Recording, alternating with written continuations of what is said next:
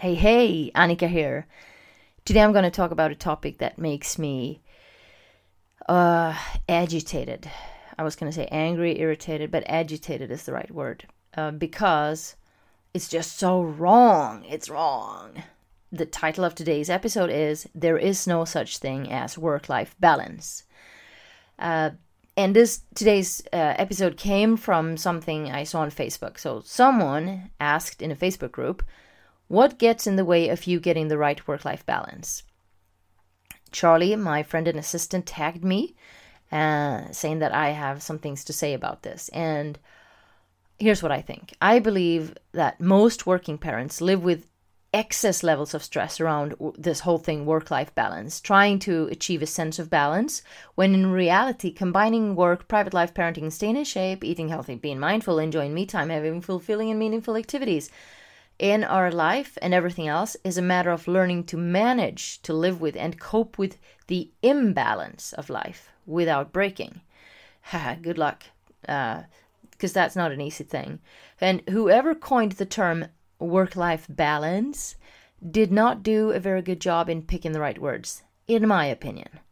To think that you can create balance, so balance meaning equal amounts, equal distribution of elements, with elements that are just not something you can create balance with, is dumb and stupid. If you ever studied economics, the whole idea of a balance sheet is to have the exact same amount on debit as on credit. That's the only thing I remember from having been through 3 years of economics. But anyway, I know that. Positive equals negative. Well, it should. In equals out. Well, here's the problem. Family does not equal work. Work does not equal free time. Free time does not equal holidays. Hard work does not equal romance and fulfillment or whatever ingredient you want in your life. Why? Because life is not something that is balanced. I think we all know that if it's anything at all, it's a long, long ride of ups and downs. Highs and lows, good times and bad times. We enjoy the smooth paths. We suffer through the rough times. We go all in during happy times and push through the challenges. Right now, today, I've had 3 conversations with people in my close circle, and they're going through some really rough things. And do you feel balanced then? Can you just shift your thoughts and create balance? No. Anyway, we have this stupid concept where so-called experts talk about how to create work-life balance. And my apologies to all the work-life balance experts out there. I'm so sorry. But hey, maybe my opinion will help you help even more people. Even if you're currently using the damaging term work-life balance. I don't see how you can say that you're going to help someone create work-life balance, because you cannot have that. And why do I say damaging term? Because I say it's a damaging term to say work-life balance. Because I see so often with my clients that they have intense pain and struggle for real with the imbalance in their life. They feel insufficient. They feel like they fail in so many ways in all areas of their life because they can't create this frickin' balance. You're not supposed to have balance. Let it go. Let it go. Let it go. The snow never bothered me anyway. I still don't know the lyrics there. I should practice that, because Let It Go is a good song to sing. If your life was a 3-wheeler, imagine it. You sit on the vehicle. You have 3 wheels. 2 in the back, let's say larger ones, and 1 in the front. Each wheel represents different areas of your life. The one in the front may represent your long-term goal for your career or what you want to create with your family.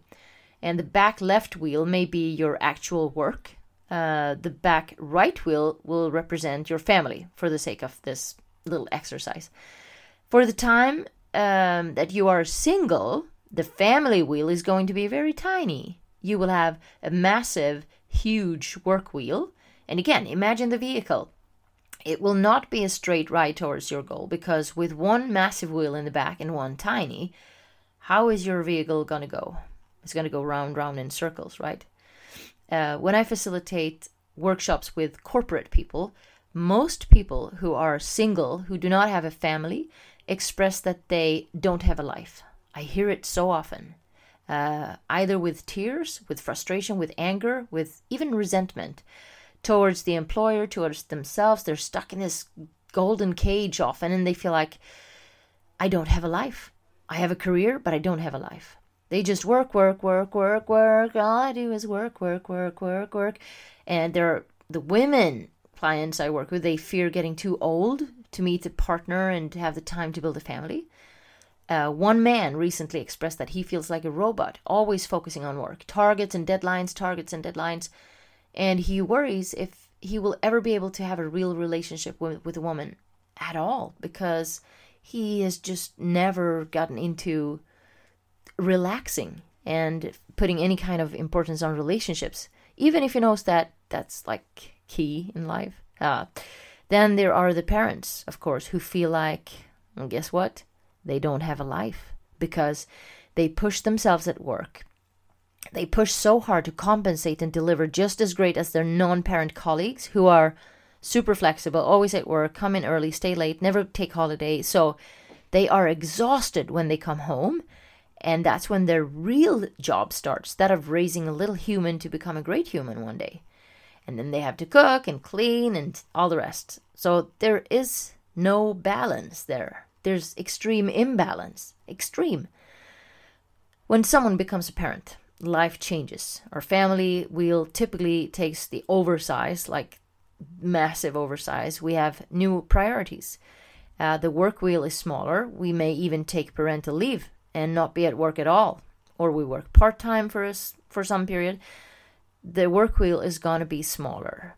The ride will not be a straight and balanced journey. No, it's going to go up and down or round, and you feel like you're not getting anywhere at all. Frustration, extreme frustration. And then there's this whole, you have to have work-life balance. You'll be happy if you create work-life balance. Makes me so angry. I almost said something bad there, but I didn't. So we can look at so many examples of how and when we have periods of imbalance in our lives, and it's a never-ending story. It's when one crazy period stops, a new starts. It's like leadership. It's learning to stand in the eye of the storm, know that you're going to have to go through it, and just make that your normal. There's going to be an up, there's going to be a down, and when it goes down, then it's going to go up again. That's just what life is. It's not a comfortable and equal sense of balance. Who the hell ever experienced that? I don't understand this thing. Okay, I got so excited now, I forgot what I was going to say. Well, long story short, life is ups and downs, and we just have to learn how to manage the imbalance and create moments of feeling in control of some sort of harmony. Forget the balance. Just if you can create a sense of harmony, appreciating moments, knowing when to value yourself, knowing that you have put in an effort and be proud of that, feel accomplishment. The sooner you can accept that life is just a mix of different areas of dreams, desires, obligations, opportunities, routines, surprises, and challenges, and that it will never be a matter of work-life balance, the better you will feel. Learn to manage the imbalance and create a sense of harmony, and you're setting yourself up for success. I hope that this was valuable for you. If you've been under pressure to create work-life balance, oh my goodness, please just let it go. Focus on what works well, and be happy about that. And know that life is up and down. Life is round, backwards, forwards, 2 steps forward, 1 step back, and all that. You know the drill. All right. Thank you for listening. I'll talk to you soon.